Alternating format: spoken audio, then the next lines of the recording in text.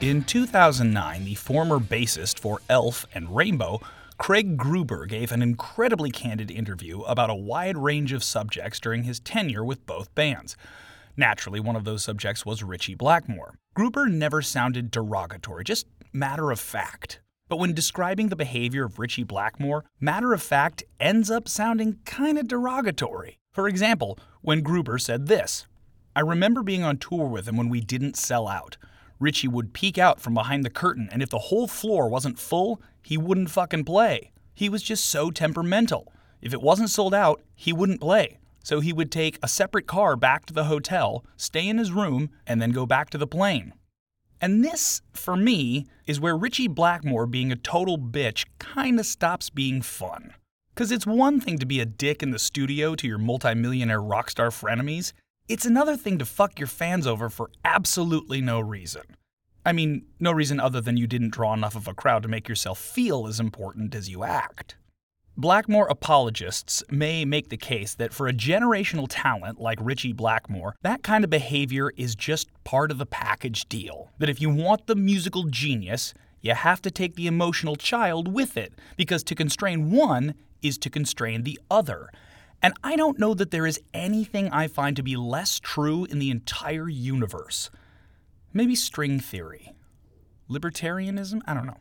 I think Ritchie Blackmore would be just as talented a musician if he didn't routinely stage silent tantrums to punish anyone around him who threatened his ego. In fact, he might even have been better. Because all of that drama is just unfocused and ultimately wasted energy. And I wonder what someone as superlatively talented as Ritchie Blackmore could have achieved if he had found a way to channel that energy into music instead of using it to terrorize those in his immediate vicinity. Maybe he would have been present at his induction to the Rock and Roll Hall of Fame instead of posting on Facebook about how he had been banned from the event, which he hadn't. Or maybe he'd be making chart-topping reunion albums like Black Sabbath or receiving Kennedy Center honors like Led Zeppelin. Instead, at age 78, Blackmore now plays in a neo-medieval folk rock band called Blackmore's Night, a combination of his own last name and that of the only other consistent band member, Blackmore's wife Mark IV, Candace Knight. As a group, they perform exclusively at Renaissance fairs and standalone concerts in European castles to sold-out crowds of exactly 12 people, all of whom attend the event while dressed in period costume. And if you were ever hoping to hear a sadder sentence in human history, I'm afraid I have some bad news for you. Although in October of this year, Blackmore admitted to an interviewer about his current gig that we're still looking for an audience, if you might know anybody that would show up. So there's hope for that sadder sentence yet. But don't feel too bad for 2023 Ritchie Blackmore, because 1975 Ritchie Blackmore will definitely earn the heavy-handed irony to which he's now doomed. Shortly after Rainbow finished recording their debut, the former band members of Elf found out that Blackmore was secretly auditioning drummers to replace Gary Driscoll. In that same 2009 interview, Craig Gruber described what would become a common scene for all future former members of Rainbow, which, as of this year, number 24 in total, enough to scrimmage against themselves in football with a sub for each team. And this is the story, according to Gruber, of how Rainbow lost its first 3 members. So they brought Cozy in to rehearse for a week and didn't tell Gary. Here's Gary, living right down the beach from me, and we're fucking rehearsing to go out on tour. How fucking horrible. That caused a huge upheaval. Mickey Lee and Gary were in the band for so many years before I joined. Mickey had a fit. He didn't show up one day. He got so smashed. I mean, he just drank an incredible amount of scotch and just got fucking trashed, and we couldn't find him for a couple of days. Eventually, however, they did find him after a days-long bender he spent down at the beach, like Dennis Wilson, but with a better backstroke. If only Rhonda was there that day, 'cause she could have helped. You know what? Let's go on a little journey together, yeah?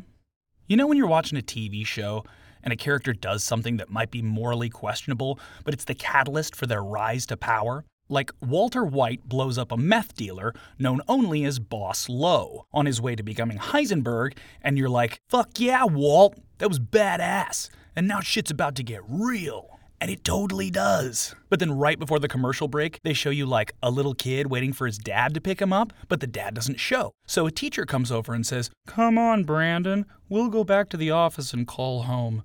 He's probably just late." And as they turn back toward the school, you see the kid's lunchbox with his name written on it as B.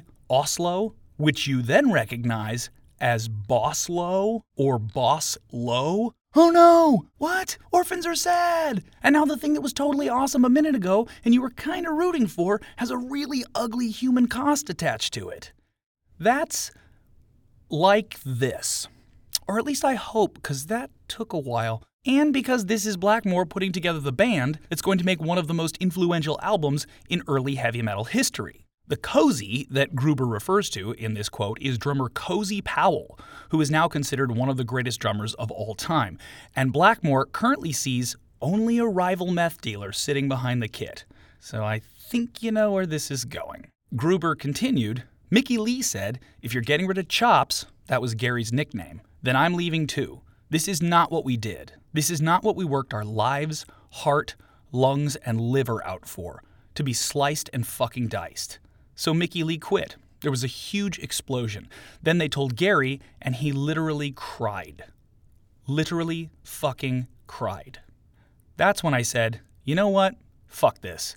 If this is the way this is going, it's only a matter of time before you fucking pluck me too. They were left with Cozy, Ronnie, and Richie. And now the camera slowly zooms in on Gary Driscoll's lunchbox with his name written on it as C. Hops, which you then recognize as Chops. Or something.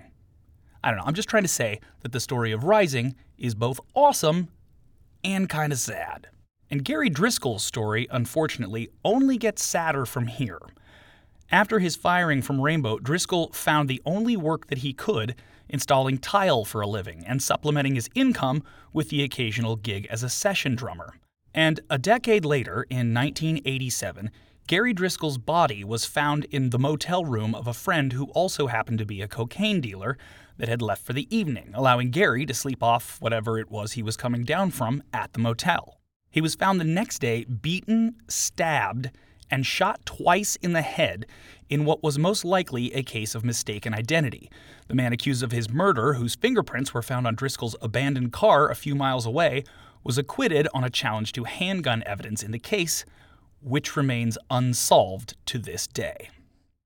Now seems like a bad time to play Tarot Woman to introduce the next album, so let me just tell you about the new additions to the band. Blackmore hired the aforementioned Cozy Powell on drums, Tony Carey to replace Mickey Lee Soul on keyboards, and in for Craig Gruber at bass was Necessary Evil and the borrowed time we've all been living on, Gotham's Reckoning himself, Jimmy Bain. Yeah, I'm going to keep doing that joke every time somebody's named Bain. Look, if you're going to keep naming people Bain, I'm going to keep making Bain jokes. So, ball's in your court. Let the games begin. And in February of 1976, Rainbow First Blood Part 2 went back to Munich to record a 16-minute and 50-second A-side of just killer, up-tempo hard rock with lyrics that ranged from solid and satisfying to absolute dog shit, and a 16-minute, 38-second B-side that would completely decimate the limitations of early metal and echo into the future of the genre like gravitational waves of sheer and uncompromising sonic violence. But first, here's Tarot Woman.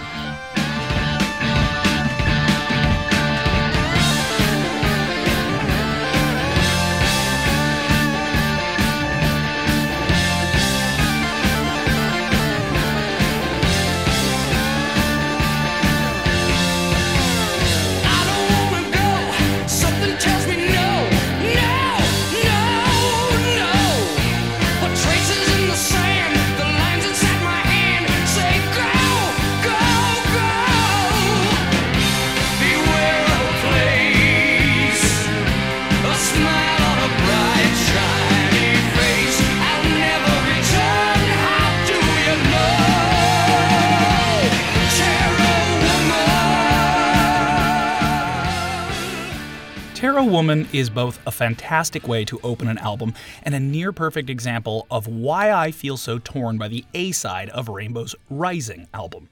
Musically, albums rarely rock fucking harder than these 4 songs, but if these tracks comprised an EP with the exception of Run with a Wolf, it could have been titled Here's a List of Women and the Various Reasons They Scare Us.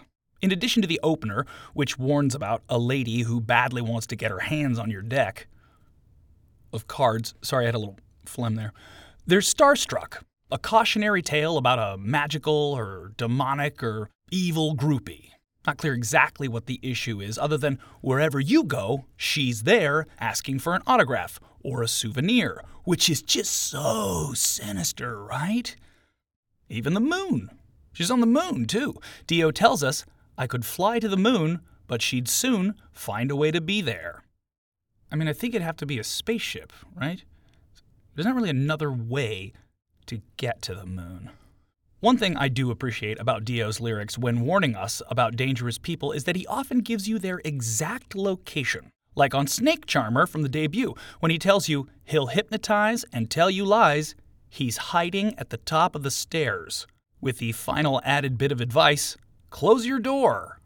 So, just don't take those stairs. Try to avoid the landing altogether. Just take the elevator and then pretend like you don't see him, Much as we don't want to be hypnotized or told lies, we also don't want to embarrass him. He thinks he found a really good hiding spot, so what's the harm in playing along? He's not there for us. He's waiting for the suckers who took the stairs. And should have listened to more Rainbow. In the case of Lady Starstruck, Dio lets us know she's in back of a tree, looking at me. All right, so just don't go behind that tree, or hiking anytime soon. Just stay out of the woods in general. It's tick season anyway. And then you just avoid the moon and you should be fine.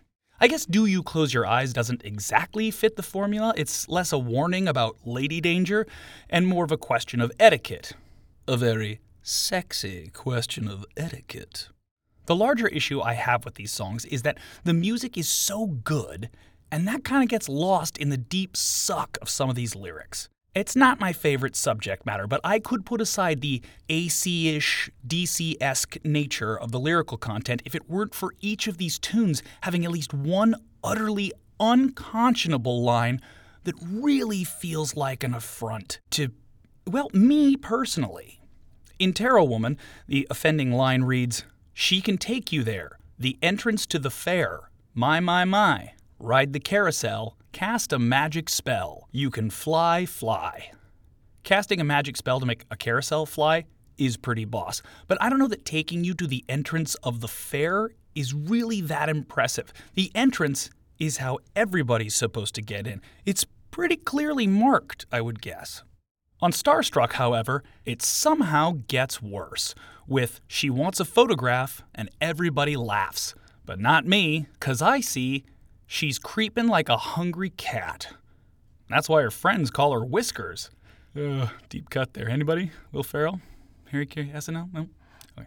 And saving the worst for last, it's Dio's riff on the chorus of the 4th track, Do You Close Your Eyes? Do you close your eyes? Do you close your eyes when you're making love? Making sweet love to me. Which I guess depends on whether or not you can maintain eye contact while cringing harder than humanly fucking possible. I can't. And for the coup de grace, the second verse of the song begins with, the logical trend is that I'll know in the end the things that make you smile. The logical trend? What are you, fucking Descartes? Wait, are you fucking Descartes? You know what? Don't answer that. Maybe it's the Dio apologist in me, but these lyrics feel like they fall somewhere between perfunctory and just straight up coerced. In 2020, Mickey Lee Soul talked about the lyric writing process when he was in Rainbow, saying Ronnie and Richie would get together, and I believe it was Richie who would suggest the lyrical content of the songs to go in a mystical direction, and that was all Ronnie needed. After that, it changed.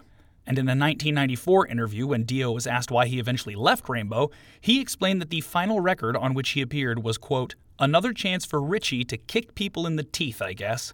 citing the second round of lineup changes in 3 albums. But the central reason for the departure, according to Dio, was that Blackmore, quote, wanted to be a pop star. And he continued, I still wanted to have roots and intelligence. He wanted songs about love affairs. Well, there you go, Richie. Have another love affair. None of your marriages have worked out. Yee. Girls, you're both pretty. No, actually, sorry. Girls, neither of you are pretty. So I wonder how much of Rising's A-side is Ronnie James Dio writing what Ritchie Blackmore was asking him to, or possibly telling him to. Because while Blackmore was in Deep Purple as a member of that band, until the release of Rising, Rainbow was Ritchie Blackmore's band, despite his later assurances to Ronnie James Dio of the contrary. And yet, for whatever reason, the two men came together for a final pair of 8+ minute tracks on Rising, concluding the album at the height of their respective talents. Two of the most gifted musicians of their generation, with Cozy Powell as an arguable third, writing their names in flaming letters on the history of heavy metal, in all caps, size 48 font. These two songs, Stargazer and A Light in the Black, tell one continuous story. It begins, naturally, with a wizard, the stargazer of the title, a slaveholder who has set before his chattel masses the great task of building a tower to the sky. And from here, this mighty and terrible figure will launch himself and the hopes of his indentured servants into the black of night in search of a distant star. What it is that the wizard hopes to achieve upon successful resolution of his journey is unclear, but for those many who have dedicated their lives to his grand project, the construction of the Star Tower, built of brick and stone, of flesh and bone, is tied to the promise that they will soon be set free. But Ronnie James Dio is no ordinary storyteller, and unlike Tarot Woman or Starstruck, Dio knows he is not telling an ordinary story. Remember when I talked about the Arthurian legend as an allegory for the alchemical process of transformation? Well, I did.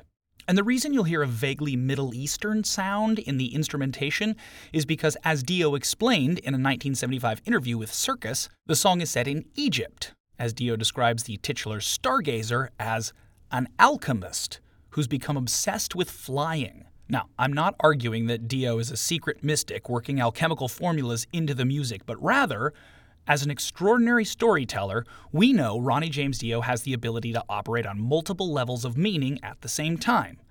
And while these binary tracks may not be describing the process of alchemy itself, the mystical blueprint of the alchemists was a description of a formula for the process of change. He may not be coding his pursuit of the Philosopher's Stone into the music, but he is very likely describing through allegory the very real process of a change, perhaps even a personal one, that Dio himself is undergoing during the recording of Rising that will begin to manifest itself subsequent to the album's release. Just something to track as we move forward. So, rather than giving voice to the stargazer himself, Dio's narrative comes instead from the perspective of one of the serfs, who's toiled for 9 years in the shadow of the wizard and in pursuit of some nebulous hope for freedom. Unfortunately, I already played the opening of the track, and as a storyteller myself, my principles dictate that I should not repeat myself, and therefore I have to refrain from playing the song for you now. What, are you kidding me? It's fucking Stargazer. I played maybe a minute of the opening on a show break 2 episodes ago. There's like 7 minutes left on this track. Principles as a storyteller. You guys kill me with that Pollyanna shit. So let's get into it. If you remember the section I played in Dio Part 1, or if you know the song, you'll recall the lyrical refrain, "Where is your star? Is it far? Is it far? Is it far? When do we leave? I believe. Yes, I believe." So pay particular attention to how those lyrics change upon their final iteration. This story, much like Dio's story, ends in something of an unexpected way, setting the stage for its even more unexpected sequel. And, as promised, in a 2011 documentary called Metal Evolution, anthropologist Sam Dunn posits Stargazer and A Light in the Black as the origin of a new subgenre in heavy metal. The B-side of Rainbow's sophomore record, Dunn argues, is the very birthplace of the soaring, theatrical, and symphonic anthems of what will come to be known as power metal. So without further ado, here's the conclusion to the first half of the final 16-plus minutes of Rainbow's Rising, the standard bearer for power metal aspirations for the next 50 years. The conclusion to Stargazer.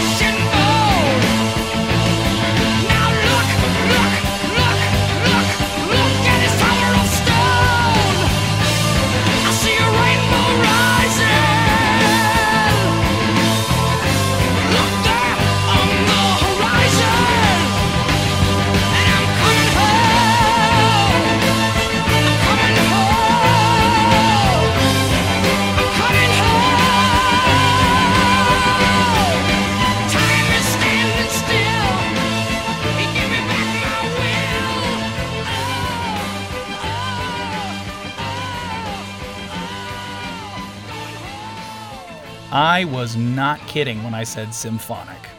That's the Munich Philharmonic Orchestra playing what Ritchie Blackmore called a half-Turkish scale, which I'm just going to assume is a partial plate of those square gummy candies.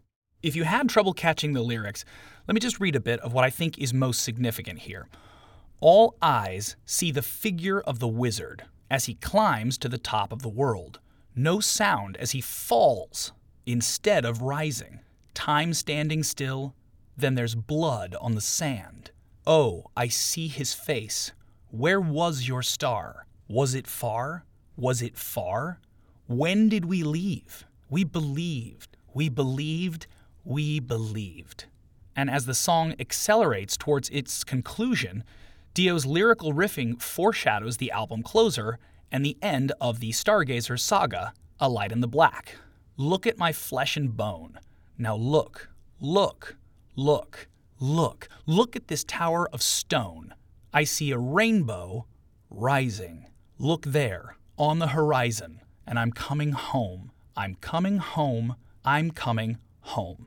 And finally, the album closer, A Light in the Black, is the song of a slave, having been freed from the shackles of bondage and embarking on his sojourn toward home. It is a song of freedom, of the hope and the doubt that rises from the ashes of the Sky Tower and the fallen wizard. But it is also the song of a new vision. Somewhere within the narrator, there is a sense of loss, of disappointment. He's been given the freedom he so longed for, and now he finds himself wanting something more.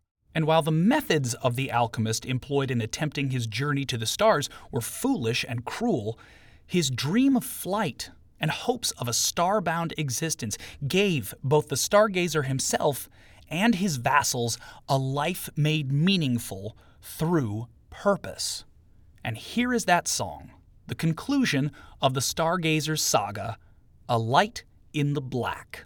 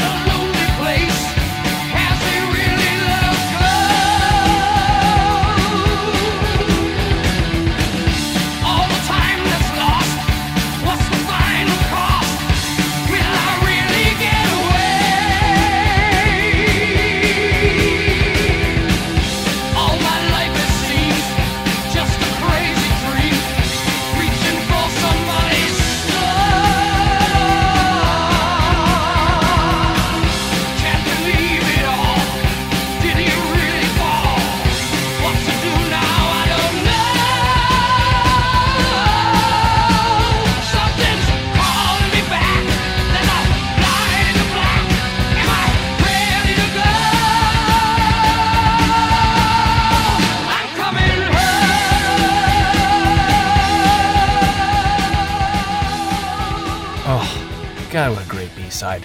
I don't know that there's a better B-side. Honestly, I'll think about it. You think about it. At AV48Pod. The journey home begins with doubt and a sense of aimlessness. The narrator is not driven toward home, but more drifting, as he says in the first verse. All my life, it seems, just a crazy dream, reaching for somebody's star. Can't believe it all. Did he really fall? What to do now, I don't know. But the loss of purpose haunts him and begins to germinate in the form of an idea, a new vision, that perhaps the quest to reach the stars only failed because it was never the alchemist's quest to pursue. What if instead it was the quest of the narrator himself? As he tells it, the idea arrives like an open door that you've passed before, but you've never had the key. God, what a great lyric. Because unless I've been entering rooms incorrectly my entire life, a key is not required to unlock an open door. The idea that one does not possess the proper authority to unlock an open door is a poetic description of a self-imposed limitation. It's the dragon that Joseph Campbell implores us to open up. And the narrator is now realizing that his particular dragon died when it fell from the tower in the sky. It's just so hard for me to imagine that this is the same lyricist who wrote She's Creepin' Like a Hungry Cat only 3 songs earlier. Somewhere past the 10-minute mark of the B-side, as a listener, I start to wonder which character the title of Stargazer refers to. We know now that it's not the crumpled corpse being slowly buried by the desert beneath the shadow of his tower. And as the narrator looks back upon the scene of the wizard's great downfall, a sudden glimmer of possibility emerges from the dusts of failure. There is now a light in the black, and the home to which he was returning no longer feels like home at all. His home is among the stars.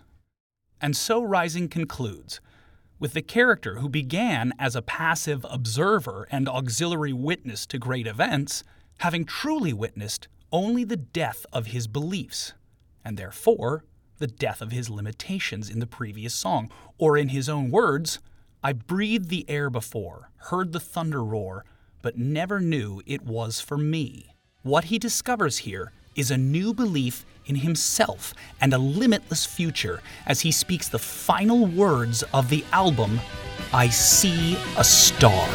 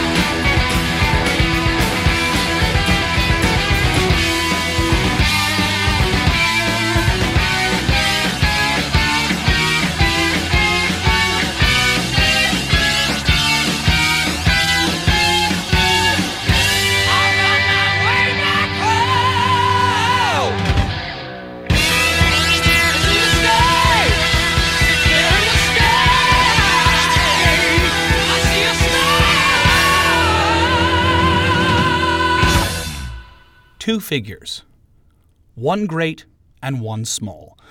A cruel wizard possessed of inhuman magical gifts and the diminutive servant to his will. An anonymous subject enslaved to the magician's grand vision, building a tower to the sky upon the corpses of the human fodder that the unfeeling alchemist left in the wake of his rise to greatness. And through his hubris, the failure of his outsized ego, and the limits of his imagination, the great wizard falls to his death, the final victim of his own misguided lust to possess the stars. The fallen wizard has given freedom to those who once executed his every command out of fear and out of faith, but now they have seen their former master's true nature, not a god, not even a wizard. As the narrator tells us, they have now seen his face, not from the earth far below as before, but up close, his blood upon the sand below their feet. And so this small and once servile man now takes up the mantle of his former master and god, and fueled by the rebirth of his belief not in the magician but in himself, he determines to succeed where he has watched the wizard fail, to rise from the very place his predecessor began to fall. Huh. Sound like anybody we know? On the next, and Volume 4 All, we will explore the possibility that Ronnie James Dio's ascendance to metal godhood was precipitated by what he perceived as the decline of Ritchie Blackmore. As we cover the final album by Rainbow, Dio's departure from the band, the abundance of doubt and hope he faced as a result of that choice, and the light that he would soon find in a new shade of black. Hey, it might even come in the form of a devil you know. Only one way to be sure. Fuck around and find out on the next and Volume 4 All.